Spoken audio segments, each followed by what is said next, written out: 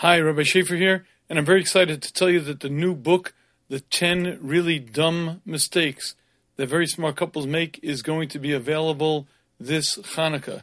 It's been very, very widely received. We sent out about 1,000 pre-publication copies to marriage therapists, people who work with young couples, and the response has been really, truly amazing. Please look for it at the shmooze.com, THESHMUZ.com, or your local Jewish bookstore. So let's begin as follows. So again, we said Hashem created the world for one reason, because Hashem is a meitiv. Hashem wanted to give of His good to mankind. However, we have to earn that good. Originally, Hashem created Adam in Gan Eden. In that state, Adam was literally in perfect balance. He could have perfected himself and in a very short amount of time reached the total state of perfection and enjoyed for eternity that state. By sinning, he not only changed the world, he changed the essence of his physicality. Prior to the sin, Adam could have easily changed himself. That means to say, we use the mushal of dieting. So if I decide I want to go on a diet, I still hunger for the food. I may resist or I may not, but that conflict always remains. Adam Rishon was in a state of perfect balance, where at any given time, if he decided to change something, he could just... So if he decided he wanted a diet, he would no longer hunger for food, or no longer hunger for carbohydrates, or whatever he would... Basically, he was malleable. His neshama was able to perfect the nefesh bahami to the extent that the nefesh bahami had no control, and it was just a tool to be used to better serve Hashem. But by sinning, what Adam did was change the balance, change the bria, and now man is in a state where he can no longer easily perfect himself. And we're going to read now what that means, practically what that manifests itself. Okay, so let's start with this, with today's text. For those who are, we should do this, we should put this online. One day I'm going to, I should have done that, I should have shared screen. Next time, remind me, I'm going to do that share screen. You'll be able to watch it online as well. I should have thought of that. Okay. Any case, once man sinned, things were changed radically. Initially,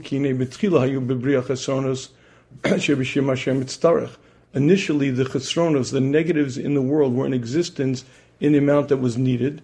In order for man to be in a perfect balance, as I mentioned, and he was in a state where he could perfect himself, with his effort. However, by his sin, it was increased and became much greater, the chesronos, ba'atzmo shel adam, in the essence of man, u'b'bria kula, and in the bria itself, and additionally, the perfection became much more difficult than it was originally. The world that we live in now is not the original plan, is not the final game plan. The world we live in is the plan B.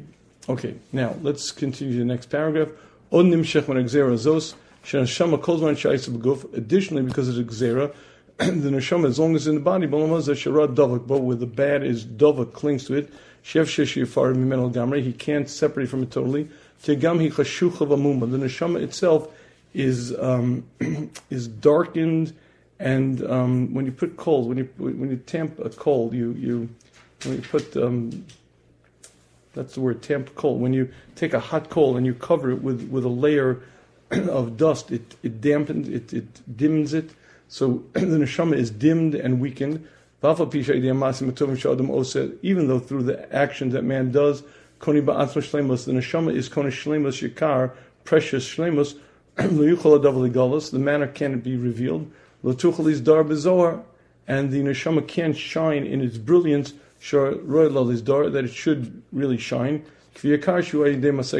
according to the levels that acquired in truth. Okay, so basically as follows.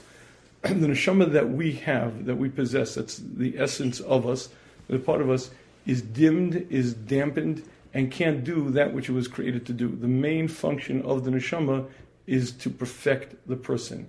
The main desire of the neshama, the main function, the reason why it was created was to perfect the person, and it can't do that which it was perfected to do. Now, I'd like to share with you that we're going to see tonight a few of the manifestations of the neshama in a state of inability to do that which it was created to do. Has anyone heard of the writing reflex? The writing reflex. And that's not a writing with a W, but it's a writing as to make everything right. There seems to be a reflex within the human being to make everything right. You'll see it function anytime someone comes to you with a problem, or anytime someone does something wrong. There's an instant almost need to make them stop doing that. Just stop that. If someone is smoking, stop smoking. If someone's speaking Lashon Hara, stop speaking Lashon Hara. If someone is, whatever the behavior is, there's this almost instinctive need to change that person, to make it right.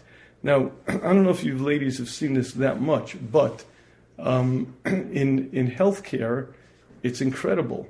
It's, you'll see people, one of the biggest problems in healthcare is you have people who have chronic conditions, and there are certain cures or certain behaviors they have to avoid, and they just will not stop it. Person has diabetes, and they continue eating sugar. So what happens is, invariably, the healthcare provider will go through this sort of routine of, well, why don't you stop? Well, because it's difficult for me to, but you really should stop. It's going to hurt your health. And invariably, you have these conversations where the healthcare provider provides the information, the one on the receiving end shuts down, and it doesn't get anywhere. If you'd like to see the real glorious manifestation of the writing reflex, you have to study a little bit of the Alcoholics Anonymous, or really the way alcoholics were dealt with in the 70s and the 80s. So the common way that and this was really taught by, this was really the common wisdom. The way you deal with an alcoholic is you do an intervention. In other words, what happens is you get all the family together, all the people in the person's life together, you sit him around the table, and you convince him that he's an alcoholic, because alcoholics are invariably in a state of denial. They're immature. They're incapable of accepting their flaws. And what you have to do is you have to convince them, and just convince them that they're an alcoholic and they have to change. Now, what happened amazingly was that there was an incredible rate of what's called recidence, in other words, meaning the returning to drinking. And these interventions did no good whatsoever. Anyone know why it did no good whatsoever? Here's what happens. You see, let's start with the following.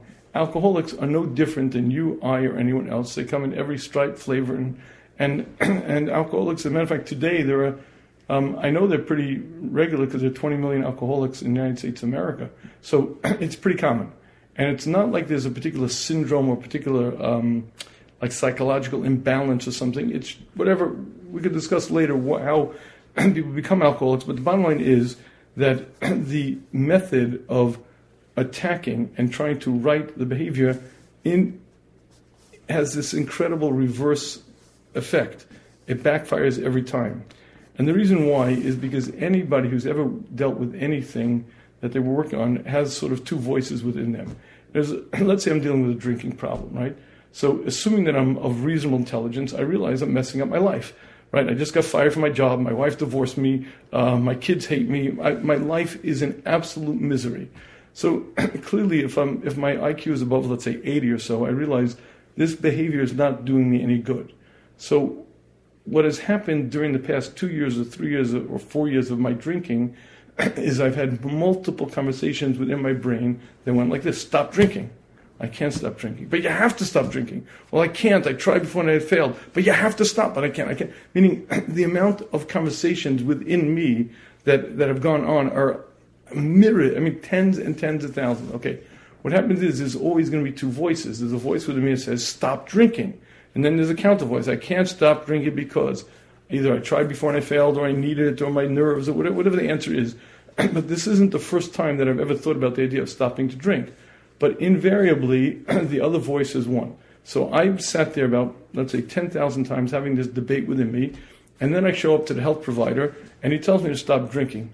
Oh, I never thought about that. Just stop. It's a great chiddush. I never thought, maybe I should just stop drinking. That's a great idea. I never, meaning clearly not only did I think about it, but the minute you tell me to stop drinking, you're automatically eliciting the opposite voice within me that says, and has said 10,000 times before now, I can't stop drinking because whatever the reason is. So invariably these interventions would cause the opposite effect of what they were trying to do, because anytime you assault a person, anytime you come on strong and you tell them you have to change, they know they have to change. They've been down that road 10,000 times before. The other voice is what's being brought up. In any case, invariably, though, the writing reflex finds itself. Now, in your life, I doubt you're going to deal with an alcoholic, or most likely not, hopefully not. But I'm willing to guarantee that you have experienced a writing reflex in your life multiple times. Anyone here married? Okay. Have you ever had a desire to fix your husband? Okay. Now, it's the darndest thing. It's so obvious to me that my husband would be so much better or smarter or whatever, and I make it clear, and I repeat it, and it doesn't seem to work. Gee golly, why doesn't it work? So I'll let you know a secret. The reason it doesn't work is because you're doing the exact opposite of what you're trying to do. You're shutting down the reaction. So if you want your husband to be neater or cleaner or make more money or whatever it may be, more responsible, spend time with the kids, whatever the issue is, the more you use the writing reflex of writing, the more you're shutting him down. Okay, but here's the question. Why does it bother you so much? And if it's not your husband, it's your kids or other people, why do you have this need to correct them? So I used to think it was like, maybe it was a woman's thing, but then I discovered that men do it as well.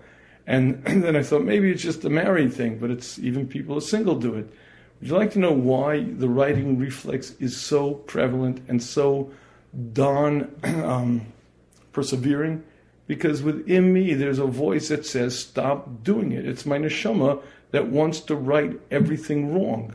And when I see something wrong, my neshama crawls out, stop doing it. And I see how clearly it's disastrous. It's hurting you, and it's hurting our marriage, or it's hurting the kids, or it's hurting whatever. So stop doing it. So I have a need to right you. I have a need to make it all better. And it takes a tremendous amount of work not to do it. Again, the first yesod you have to remember is that the minute the writing reflex comes to the surface, you are shooting yourself in the foot. Because anytime you're going to tell the other person to stop drinking, stop whatever it may be, you're eliciting the opposite voice. They know the problem very well, but you're asking for the excuse for the answer, and you're causing the opposite. But again, if you want to know where it comes from the neshama. Okay, so far so good? Okay, watch the next step. So how come that writing reflex doesn't bother me all the time? If it's my neshama, and I see someone else doing something wrong, and the neshama was created to write things, and that's why it so much bothers me. I have to resist it, I have to fight it, I have to really work on it. So why doesn't my neshama sit there all day telling me all the things I do wrong? It does? Yeah. Okay. I have a running commentary in my head all the time. What are you doing wrong? Yeah? Yeah. Okay, so... It was only what bothers you about somebody else bothers you about yourself, but you don't... You don't Really? say it out loud. But exactly, you don't realize that it bothers you. That's something. No, but even things about myself, like, I hear it in my all the So time. that fills up your Like, day. why did I just do that? Why did I just say that? Why can't I just stop that? All the time. I mean, schizophrenic, you're never wrong. But then some people will say that that's actually the Sahara that's trying to Right, get that's you what to I stop was doing what talking you're about supposed last to time, that don't always trust the voice in your head. Right, that's for sure. Don't always trust the voice in your head, but... Now I'm confused. You just mess up your schmooze.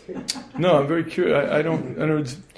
See, let me start this way. I always love Elul. I always love Elul because it starts Elul. I say to myself, okay, what do I got to work on? And then I laugh. What do we have to work on? Like if you're not a tzaddik, I mean, you look through the list of al chaitz, lists and lists and lists. So why don't I feel automatically coming to Elul? Let's go. I got to get to work. I got this and this and what do I have to sort of take inventory and sort of take stock? So I'll let you in a little secret, at least the way. I can't say how other people operate. I know how my brain operates, and I think I think you'll find this somewhat to be true about all of us. I have this incredible capacity to whitewash, make clean. Whatever I do is right, good, and proper. And that has to do with the fact that if I didn't have that capacity, I would not have Bechira. Why? Because let's assume my neshama was allowed full shlita all the time. And I understood that whatever it may be is damaging to me for eternity. Let's take something simple like Lashon Hara. Okay? Now, Lashon Hara is clearly something that's usher, it's wrong, it's damaging, it's destructive, and I get it. Now let's even say I worked in it, I learned about it, and and I did. I've spent quite a lot of time. I gave shurim on it. You go to the shmuz.com, you can find an entire thing on Lashon Hara, all right, anyway. So why do I still do it? So the answer is, as I'm about to say that story, it's not Lashon Hara. As I'm about to say that story, listen, it's okay, it's fine. It's never wrong. It's never an Avera, because I can't do an Avera. I would never allow myself to do an Avera. So therefore, to allow for Bechira, Hashem gave us this incredible capacity to whitewash, make clean, to live in this fanciful world of imagination where whatever I do is right, good, and proper. And if you ever want to see the incredible capacity of the human to be creative, just watch your brain as it spins out stories and reasons and rationales why whatever I do is good, okay, or for me, it's all right. I mean, I always say there are two Shulchan Aruchs. There's a Shulchan Aruch for the rest of the world, and there's a Shulchan Aruch for me. For me, it's different. Listen, for me, under my circumstance, my conditions, listen, Hashem understands the circumstance. So this is the capacity. This is Shmuz number 19. I never do anything wrong. Now, the reason for this is because if I didn't have this incredible capacity to create these fanciful illuminations that make everything I want to do mutter, I can never sin. Why? Because look, I get it. For eternity, I'm going to be what I shape myself into. Every word, every interaction, everything I do shapes me forever. Every mitzvah makes me greater. Every avera damages me. If this is an avera, I'd have to be a fool.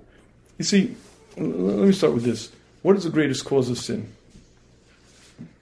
If I ask you, in our lives, what's the greatest cause of sin? Greatest cause of sin. Sorry? Desire? Think about it. In our lives, what is the greatest? Is desire the greatest cause of sin? How many times have you been like, oh, I have to do this. I don't want to. I have to. I don't want to. I have to. I've done it. I mean, yeah, it exists, certain areas, maybe certain times, but... Rationalization. I'm sorry? Rationalization. Really, it's what I call stupidity. I don't think, I don't realize. I whitewash, I rationalize, I make it permitted. The greatest cause of sin is not desire, and it's not money, and it's not covered. It's plain old stupidity. But when I say stupidity, I mean to say that my ability to fool myself and tell myself that this is okay. Under these circumstances, under these conditions, based on what's going on, this is okay. Now, it's stupidity because if I carefully play back the mind works in nanoseconds, but if I were to play back the tape and watch the rationalization, I'd say that's the dumbest thing in the world. I couldn't sell it to a jury of my peers, but for the moment, because I want to, I become seduced and I accept that rationalization, and what I do is permitted. So watch what happens to Elul. The reason why I have to start Elul by saying, okay, let's make a cheshbon, what I do wrong, is because the whole year, what I did was whitewash and create fanciful stories. Everything I do is permitted. Everything that I do for me is okay. You have to understand, you have to understand, you have to understand. So the result is that now I spent a whole year doing whatever I wanted to do. I wake up Elul, and now I have to first start thinking, what is it that I've done wrong? Because I have to undo the 11 months worth of whitewashing and fanciful thinking that made everything I wanted to do permitted. So far, so good? So, would you like to know why my writing reflex doesn't correct me?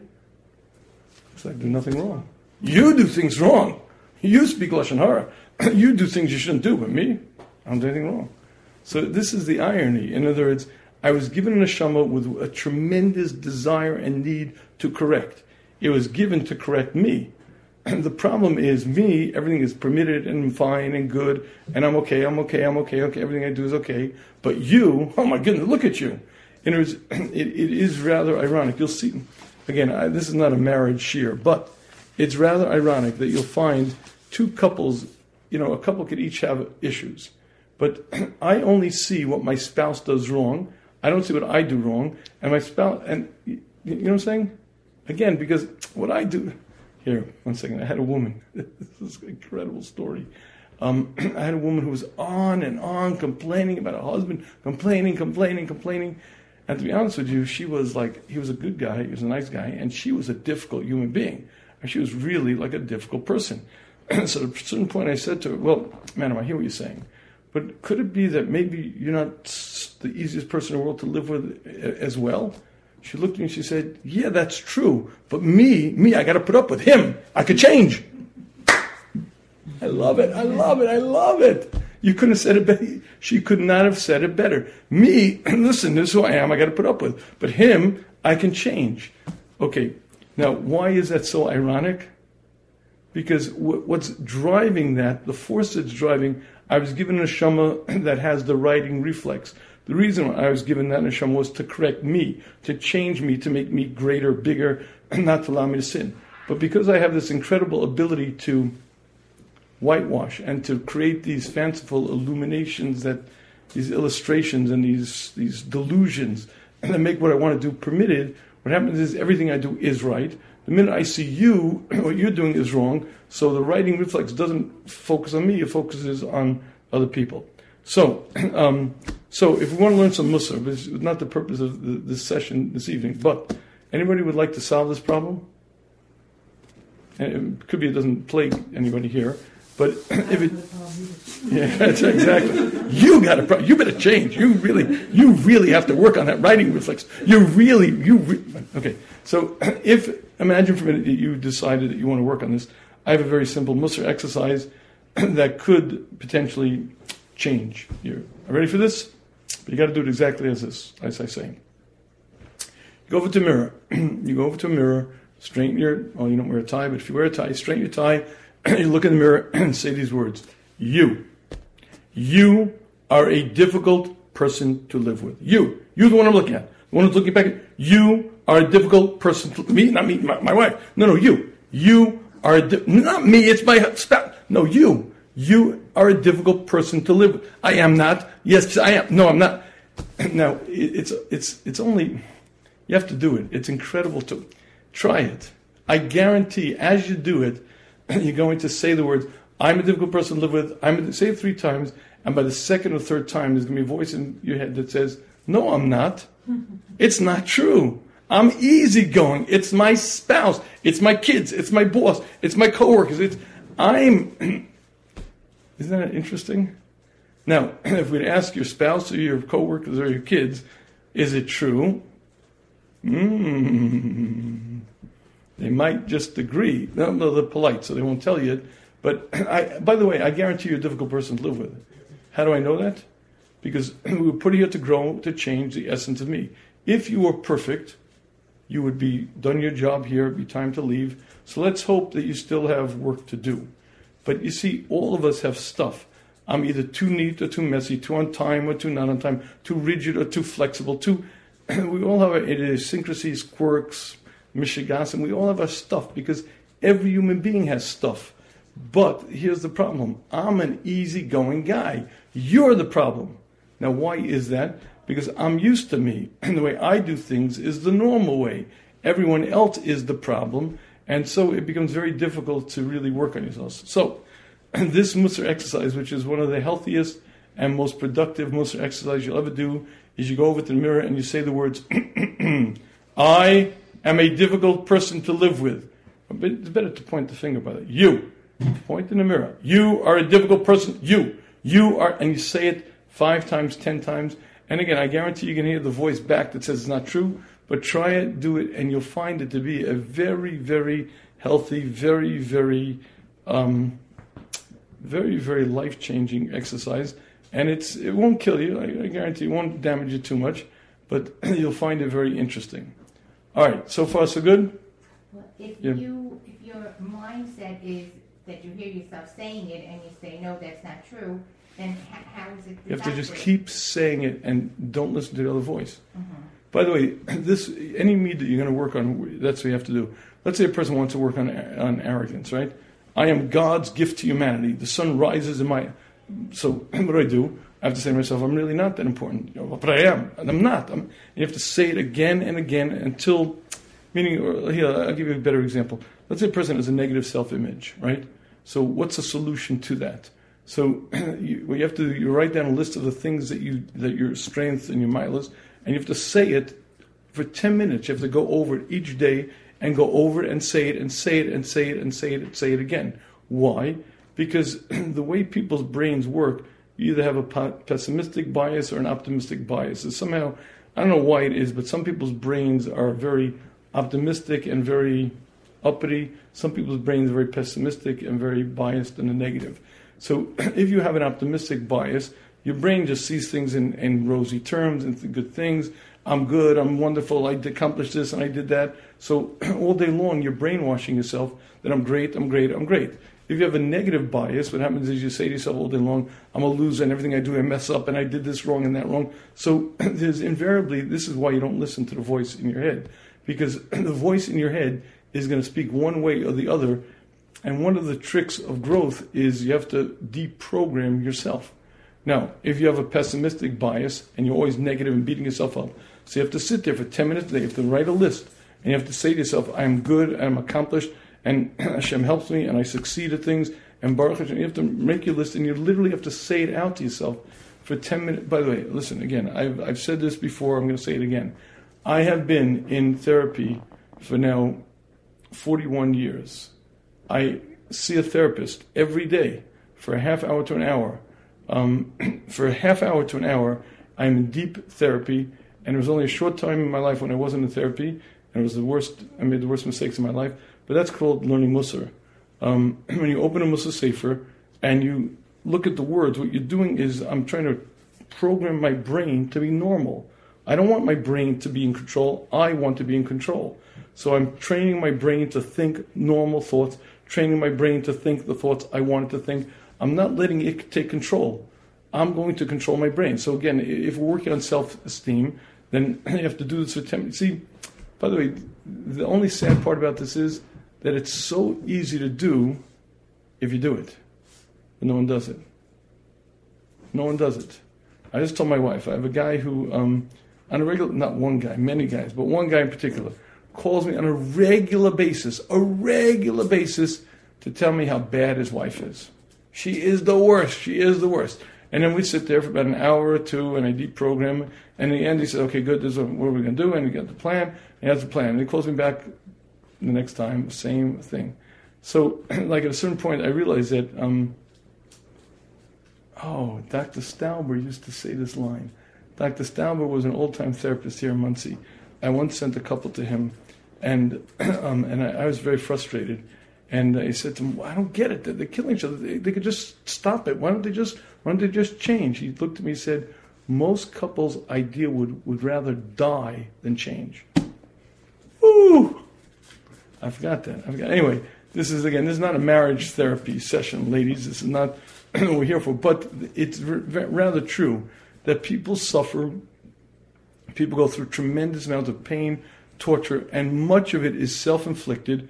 And the solution is simple. The difficulty is you have to actually do the exercise. So, again, if you have a self-image problem, it's 10 minutes a day, 20 minutes a day. You write it down, you say it to yourself, you talk to yourself. You have a jealousy problem, right? Well, here, one second. Anyone working on Emunah B'tachon? Let's talk about B'tachon. Okay, how do you work on B'tachon? How do you do it? Well, I can't say I do it anymore, but I used to. What do you used to do? A gratitude journal. I'm sorry, what? A gratitude journal. Okay. I wrote down like every time that you saw Good. Hashem's. Okay, that's good. That's certainly good. How do you work on B'tachon, ladies? Listen to the Derech. Listen to the Derech Chizuk, right. Here's what you got to do. It's really very simple. You have to deprogram your brain. You have to take certain expressions. Here, I'll give you a very simple one. Tell me if this won't work. Hashem loves me more than I love me. Hashem knows better than I what's for my best. Now, if I could just get those two concepts in my brain, I would have no B'tachon problems whatsoever. Hashem loves me more than I love me. Hashem knows better than I what's for my best. Now, the problem is that I don't feel that. So, how do I feel that? You have to say it to yourself again and again and again and again. Now, if you ever see somebody learning Musar B'Spilus, that's what you're doing. You're saying it with a niggun, and you sing it, and you think it, and again and again and again, because I want my brain to actually assimilate this information. Anyone daven? Anyone ever pray? Prayer? Jewish prayer? What? On alternate Thursdays. Alternate Thursdays, okay. What is prayer? Talking to Hashem. Talking to Hashem. Okay, good. But have you ever said those words before? Every day. And the day before that, and the day before that, and the day before that. Why are you saying it again? I said Aleinu 15,000 times. By the way, just do the math. If you're davening 3 times, right, if you're man, you're davening 3 times a day, times 365, you're talking 1,000 a year. That means I said Aleinu, I don't want to tell you how many times, a lot of times. Oh, they're empty words until you inject some meaning into them. But what they're not, you see, what they're supposed to be. You get shmakolenu. Until you get to shmakolenu. Right. What Aleinu is supposed to be, what shmakolenu is supposed to be, what moda'ani is supposed to be, is training my brain to think right. It's supposed to be an emotional experience where I'm reprogramming myself to be normal. I use normal because, but to think what I mean. Watch this. Look, we have 16 brachas in the morning. We say every single morning, thanking Hashem for the bounty of my life. Hashem, I have eyes and I have mobility. Zokif kufufi mati rasum. Hashem, I've osili kol tzarki. Hashem, all of my needs, everything I need, you provide for me. Everything I need. Not everything I want, but everything I need. Now, do you understand the ashirus, the incredible wealth you have? If you actually feel that, all of my needs are met. Everything I could ever need, Hashem, you provide for me. Not everything I want, not everything I desire, but everything that I need. Now, the problem is I don't feel that way. I need so much more. I need a fancy house. I need this. I need. The problem is my brain is not quite programmed. So what I'm trying to do is program my mind to be attuned, to be aligned with what I want to believe, with what I want to feel. So I say that bracha every day. Hashem, asali kol tzarki. Hashem, you made for me all of my needs. What I'm trying to do is program my brain to try to sort of get my mind to be aligned with what I intellectually understand to be true. That's what davening is. So how do you explain, let's say, if Hashem takes care of all of your needs, like people who starve to death? How many people do you know who starved to death? Well, take a look at the Holocaust. One second. I asked you a question. Oh, do I know? Let me, one second. We live in the United States of America. 65% of the nation is overweight or obese. Uh-huh. Do not talk to me about starving to No, death. but I grew up the rest of the in world. My parents are Holocaust survivors, and they really were able to communicate that idea of, barely existing because there was no food. Okay. If you find, again, let me talk to you. In the world that I live in, I don't know anyone my age or younger who ever went to bed hungry because they didn't have enough food. I never met a person my age or younger who went to bed hungry. But you know what happened to I know tons of people, like the Holocaust. Tons of people. Wait, no, I do know people. In Yeah. very I do know people. Not even the Holocaust nowadays. Yeah. yeah. I know people. Went to bed. Families of 12 kids. They have a cup of milk every day, and that's it. And I heard someone they have to split a choose chicken between among- a slice of bread or a cup of milk. They can't have both. Okay. There are literally people that are starving in Israel. Yeah, definitely. Yeah. They don't have welfare like we have. They don't have. food yeah, stamps, again. so. Stimulus checks. Again, I haven't. They're just starved. I don't know. I haven't seen it. I tell you, my. They live in little hovels, 9 kids in one Israel room. is filled with. I'm not questioning it, and there's definitely suffering. I'm talking about my experience. In other words, do you want to People know? don't have their needs met. No. No, There are plenty of people that don't have their basic needs met. really. The world that the people you know, people we live amongst. We're living in a house in Muncie, in the most incredible lap of luxury. I can't describe the level of opulence and incredible wealth that we experience. It's not shared equally. Not shit equal. Again, I'm not saying there are people who suffer, and I'm not saying there aren't. But again, I don't know. Again, I got a pot. My problem is being overweight. My problem is not poverty.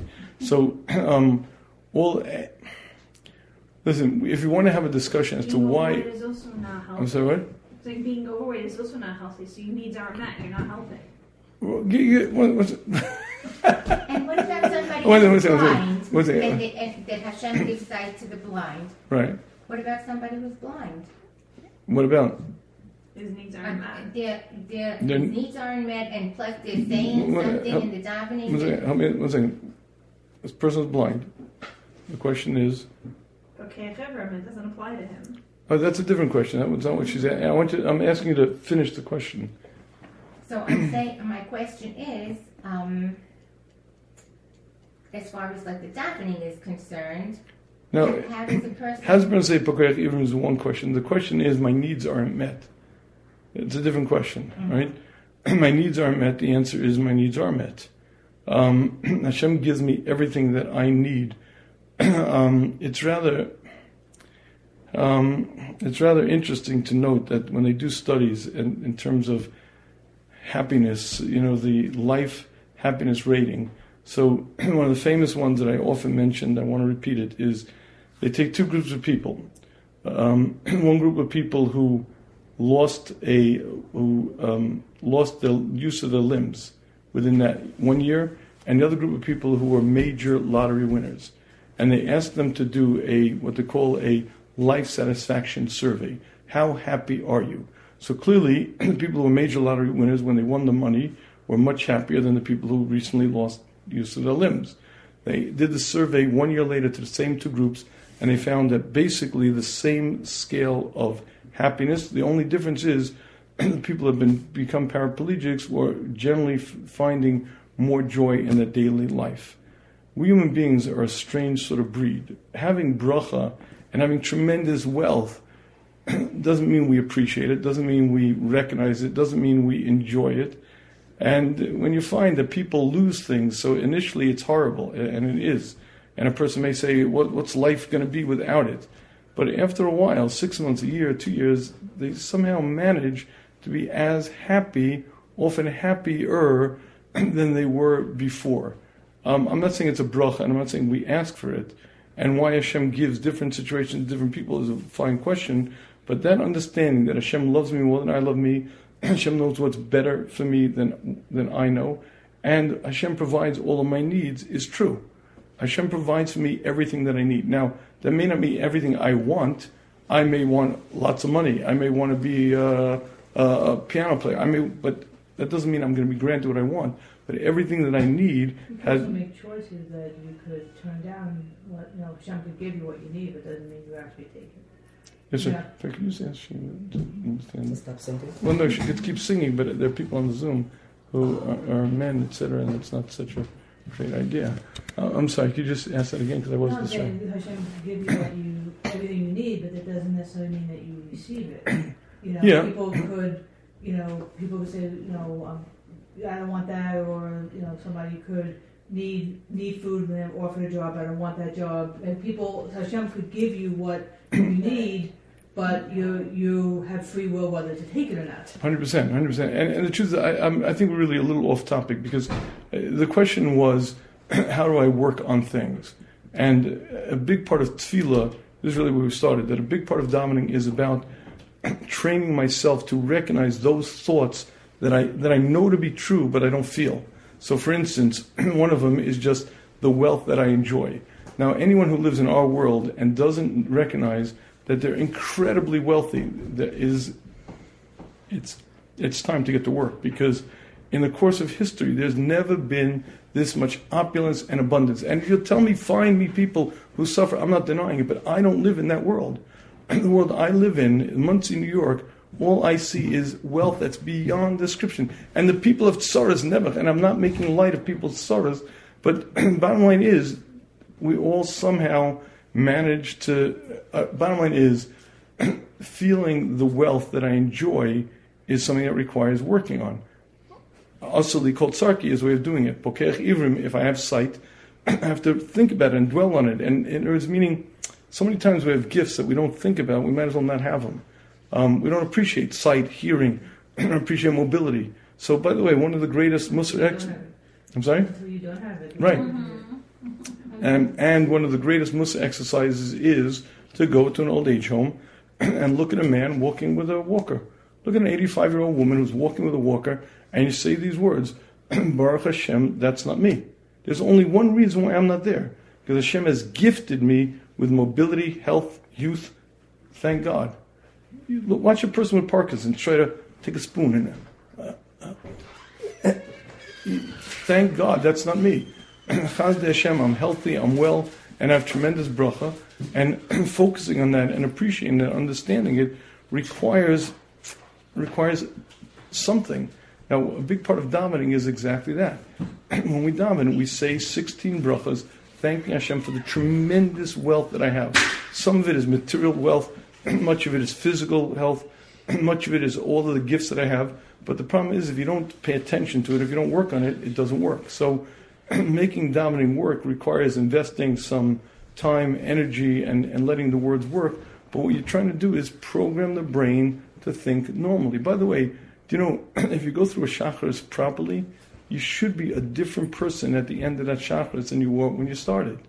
You know, you start with the 16 brachas, and you say, Baruch she'ama v'haya olam. Hashem, you created the world. There was nothing. Absence of physicality. Hashem, you said there should be, and 100 billion galaxies, each containing 100 billion stars, came into existence. And go through the words. From Baruch Shema to Yishtabach, you sing the praise of Hashem, the birds and the oceans and the rivers, and you start describing things. You start Baruch Hu. By Baruch Hu, you start describing what happens in the upper worlds, the Ofanim, V'srafim, V'chayas HaKodesh. They praise you. Shema, we accept, by the way, just the words of Shema. Shema Yisrael, Hashem Elokeinu, Hashem, you are our God, Hashem Echad, you're one. And when I'm saying it, I'm thinking, I'm ready to give up my life. Kiddush Hashem, V'havta Hashem Elokecha b'chol levavcha. By the way, the Mishnah Berurah says, when you say those words, you're really obligated to think them. If not, you're saying a lie. Because watch this, I love you, but I don't. Let's say I say I love you, but I'm spaced out. So what's happening is you're saying a lie about yourself. So Mishnah Berurah says that when you say, even though to be Yotzei Shema, you only have to have Kavanah in Shema Yisrael and Baruch Shem, but really, if you don't have Kavanah in V'havta, you're really saying a lie about yourself. I'm saying, Hashem, I love you b'chol levavcha, with all my heart, b'chol nafsh, I'm ready to give up my life, with all my material possessions, everything I have, I love you. If I'm not thinking those words, so I'm lying. I'm saying a lie about myself, and it's considered, again, you don't say Shema, as long as you have Kavanah in Shema Yisrael, Hashem Elokeinu, Hashem Echad, and Baruch Shem, but it's considered a real issue if you don't have Kavanah. So imagine what it's like to say, Hashem, I love you with all of my heart, with ready to give up my life for you, and I'm mamish, anything I have, I'd be willing to give up any money I have, or anything I have in abundance, I give. If you experience that, now, you're a different human being, you're a different person. Now, I said those words yesterday, and matter of fact, by Marav, I said it already in Shachris, but if I say it twice a day, and I say it day after day, it starts changing. You feel it more, you feel it more, you feel it more, until you actually become a different human being. And then you get up to Shemona Esrei. Now, Shemona Esrei is, again, it's just stopping the static and me talking to God. Baruch Ata Hashem. Hashem, I'm speaking to you, Elokeinu. right? Okay, Avram, Yitzchak, I'm speaking to Hashem right here, and I'm describing His greatness, describing His melucha. Then I'm asking for everything that I need. I'm asking for wisdom. I'm asking for Torah. I'm asking for Slach Lanu. What can I tell you? It's if you make davening work, it's the most powerful, life-changing event. I did it yesterday and the day before, but I got to train my brain. It's learning Musa Bespilus again and again and again and again and again. Do I know what I'm talking about? Am I alone in knowing what I'm talking about? How about like the repetitiveness of it? Like right. To me, like very boring. It is. Yeah, I. By the way, I cannot agree more. If you don't figure out how to make davening work, it is the most boring, stupid thing in existence. I feel like we start way too young. Maybe. One second. One problem at a time. Let's assume davening is boring. Okay, that's the problem. Now, how do we solve that problem? So, davening is either the most powerful, moving experience, or it's rote, robotic stupidity. The difference is whether the brain's on. Now, oftentimes you have to do things ahead of time to sort of. I have these Wonders of the World videos. Anyone ever go on the shmuz.com and find the Wonders of the World? Okay, they're 3-4 minute videos that describe different parts of the world. The eagle, the butterfly, the bees. You just watch the footage. The story behind it is, I'm a big fan of this stuff because the Chovos talks about this stuff. But so I have this editor in Ohio who's not Jewish, and I send the footage to him, and he comes back with the most incredible incredible footage. It's just mind-boggling. I used to describe the bee stinger, the 4 parts of the bee stinger and the muscle on the back. He found footage where you could see the bee stinger. The bee stings the flesh, the bee separates, and then you see the muscle on the back squeezing the poison sac, the part of the serrated edge going. I'm like, oh. All right, anyway, they go on the shmooze.com, and they're 3 minutes long, 2 minutes long, and watch one every day. Before davening, watch one. And then you have to then take that in your brain and you say, okay, now that I have that image in my mind, I'm going to speak to the creator of the heaven, the one who made this stuff. When we went to the Grand Canyon, I took pictures, many, many pictures. Not with my camera, with my brain. Because I wanted that image. There's a certain, the depth, the majesty, the size, the grandeur. It's just like, I took many, many visual pictures so that I'd have that in my brain, so that I'd be able to bring that up before Shemona Esrei, so that I'd be able to say, stop, see the size, grandeur, see it, now daven. What that does is you begin to realize, I'm talking to the creator of the heaven, of all of this, the creator of the Grand Canyon, who keeps it in existence. What I'm going to tell you, if you davening is an avoda. It requires work. If you work on it, it becomes the most moving, passionate, life-changing experience. If you don't, it's mighty difficult. It's mighty boring. For high school guys, it's HASHEM Yerachem. I was a high school rebbe for 15 years, and you have to know what it's like to watch guys do this. First, they don't know what the words mean. I don't know if they know what the words are. I don't know what they're saying, but hour after hour, day after day. What I'm going to tell you is, I by the way, I have ADHD. I cannot imagine what it's like to space out for an hour and go. I get out. I leave. I'd be gone. I could not do it. You know what I'm saying? I like. It's the most. What did you do when you were in school? If you I had didn't daven. ADHD? I was bad. No, I didn't. I didn't have ADHD. I was bad. Remember, it wasn't invented back when we were kids. Right, I was just bad, so it wasn't an Do issue. you bring up the same image every single day, or do No, you have a lot of you have to different... find something new all the time because it gets old. Right. So you have to find, the Chofetz says you have to find a chiddush in the Bria every single day. Find something new. And by the way, it's not hard at all. You just take a science book, but not a kid's science book, because they'll show you the complexity and the pictures and just... It's just astonishing. I can show you books and books and books. I can keep you busy for the rest of your life. You won't have the same image. You just new images, new scenes, new things. Because by the way, it's a mighty complex world out there. Here, I'll give you a simple Musar exercise. How many species of living things are there? So mankind has it down to at least 10 million. 10 million species of living things. We're talking between the animals and the insect. By the way, insects are far more. So just take one species a day. Study the giraffe, look at the antelope, look how he walks, look how he eats, look what he eats, how he eats. Just take one animal at any given time. Watch some footage. You go on... I'm sorry? There's the Wonders of Hashem.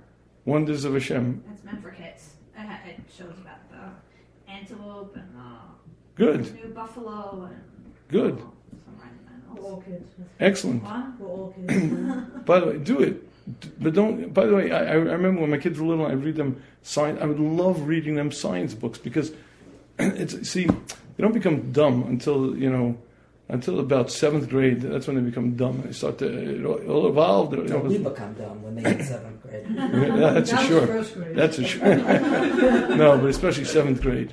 It's true. We become very, very primitive and dumb. But anyway, but if you read little kids' science books, they'll show you the depth of the world, and they'll show you complex systems, and just read that, and it changes your davening. Yeah, but again, you have to. I feel bad forcing my kids to daven if I myself don't daven. It's like, I understand them. So force your kids to read these books. Don't force them, but show them. Say like in school, So why do you some force hard them to time. My daven? kid gets kicked out of class by davening time because she's not sitting still. She's not following along, so she's getting kicked out every day. And I'm like, hello, look what you're torturing her for the rest of her life. I know what it feels like. So can I make a suggestion? Why don't you try this? Why don't you try to help her daven? How? How? Okay. What does davening mean? don't know. I'm like, she doesn't have to stop from a siddur. I'm like, just Fine. Forget a siddur for a minute. What does davening mean? Praise of Hashem. Praise, ask, and thank. Okay, good. Work on it. And you can take one pasuk, one thing, one little thing, and, let's work on this. Let's take one little part of davening. Praise, ask, thank, whatever. Let's take one little part. Praise. Anything good in your Why life. don't you just say it in your own words? A fine question. At what age should children daven in what way is a fine educational question. But where we are right now, you have to help your daughter, right? So help her. Take one part of siddur. Let's start with brachos. Let's just work on this. We're going to make these words meaningful. First of all, what do the words mean? Pokeach ivrim. Well, I don't feel it. Okay, so let's think. What does it mean not to have sight? What does it mean to be blind? Maybe you take it to the old age home. Take it to see a person who's losing their sight. Take it to a person who can't see. What does it mean? Take it to the Blind Museum in Israel, right? It's great activity. Great activity. I wanted to go there now. We've been there now for Sukkot, but... All right, whatever. All right, so do something similar. By the way, they have all kinds of activities. They have the hearings also. I didn't see the hearing. Oh my gosh. By the way, they have various activities you can do that are similar. Like, you go online and look, you see how to blindfold yourself in a way that you can appreciate sight. You put on certain blindfolds and do it. Do it with your child and show her, this is what it's like to be blind. I'm going to spend 10 minutes in absolute blindness, and I'm going to ask you to find a marble. I'm going to try to ask you, and that you make it real. And then we're going to work on this bracha, okay? And you do the exercise.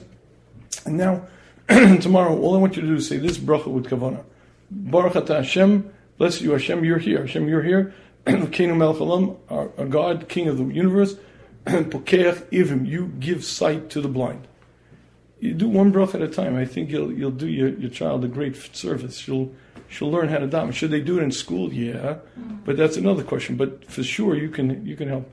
Okay. Anyway, let's recap to see where we're at, how we got here, and where we're going to be next week, hopefully. So again, the point is that Hashem created Adam to be very different than we are now. Initially, we had a neshama that was easily able to change the nefesh bahami, where the neshama would say, I don't want you to hunger anymore, we don't hunger for food. I don't want you to be arrogant anymore. Adam was malleable. He could take his nefesh bahami and literally shape it. It was plastic. He could mold it. After the sin, that no longer applies. However, the neshama still has the same innate desires that it always had. The most basic of the innate desire of the neshama is to right me, to make me do what's right, what's good, what's proper. Now, the negative of that is what I call the righting reflex, where it surfaces on you. You should improve, you should do better, you should change. Now again, it's my neshama, and it's coming out in an obnoxious way, but the point is, it comes from a very pure, holy place. Now, the reason why it never works is because you also have a neshama, and you also have that righting reflex, and all day long you said, you should do it, you shouldn't do it, you should do it, but you've got that back and forth. That ambivalence is always there. So anytime you told yourself, stop drinking, the other voice said, I can't stop drinking, but you should, I can't. So you've been down that road 10,000 times. If I come and say to you, well, you really should stop, well, guess what? I'm bringing up the opposite voice, the voice that's always shut the other one down, and needless to say, it backfires, and that's why the righting reflex is the most difficult. It's the strangest sort of behavior. We all have this thought that all I got to do is point out someone else how what they're doing is damaging to themselves, and they'll stop. And it never, ever works. It does quite the opposite. It causes the shutdown. The interesting part to note is that the righting reflex doesn't work on me. Now, if you find it does, I almost guarantee it only works on limited areas, what I call the neurotic areas. The areas not of big deal changes, not the areas that you really need or should work on, but the things that whatever, because of temperament, upbringing, whatever, particularly start nagging at you and bothering you. But again, just watch what happens to Elul. I know very few people who say, let's go, Elul, I have so many things to work on. Oh my goodness, now I get to really change and grow because there's so many things I've been really doing wrong, and now I get... The bottom line, the things we do wrong are on neuroses, are the things that aren't really averas, but we decide we should do differently.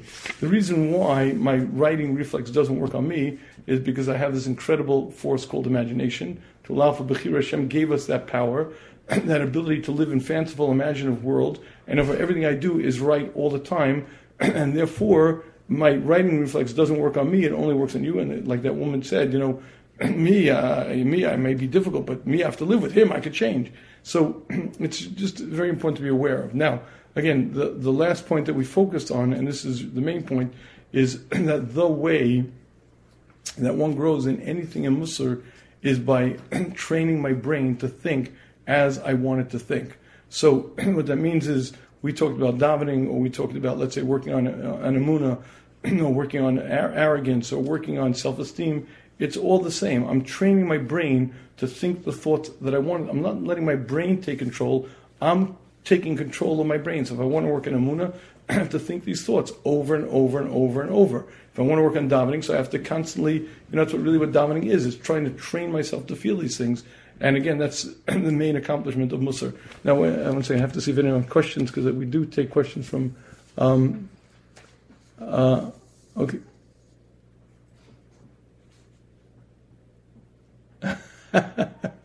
Okay, a woman wrote in, so now I understand I'm a difficult person to live with. Was it a mistake to let my husband know I realize this? He's really relieved I figured this out and it's not him. Yes, I bought the book, I'm reading it, and he's not. So thank you. That's a plug for the 10 really dumb mistakes the very small couples make. Ladies, if you don't have a copy, you got to get a copy. I apologize. The API first is plugged in. They'll ship out now. It wasn't connected. It'll ship out. So if you go to shmooze.com, you'll see on the top a banner, and you can order the 10 really dumb mistakes the very smart couples make. If you do it online, you also get the audiobook, the ebook, and the marriage transformation boot camp. So do it online. Go to shmooze.com. Ladies, if you bought it here and you'd like the audiobook, let me know. I'll send you a link, and you can have it. Yeah, I'll gladly share it with you. Yeah? Okay, just send me an email, and I'll gladly send you the link. You'll get the audiobook, the ebook, and the marriage transformation boot camp. Just send me an email, and I'll send it to you. And that's it. Okay? All right, thank you. Okay, thank you. Okay, bye-bye. And Mrs. Adams, please, now, once I shut the camera off, you can come closer to the camera. Okay.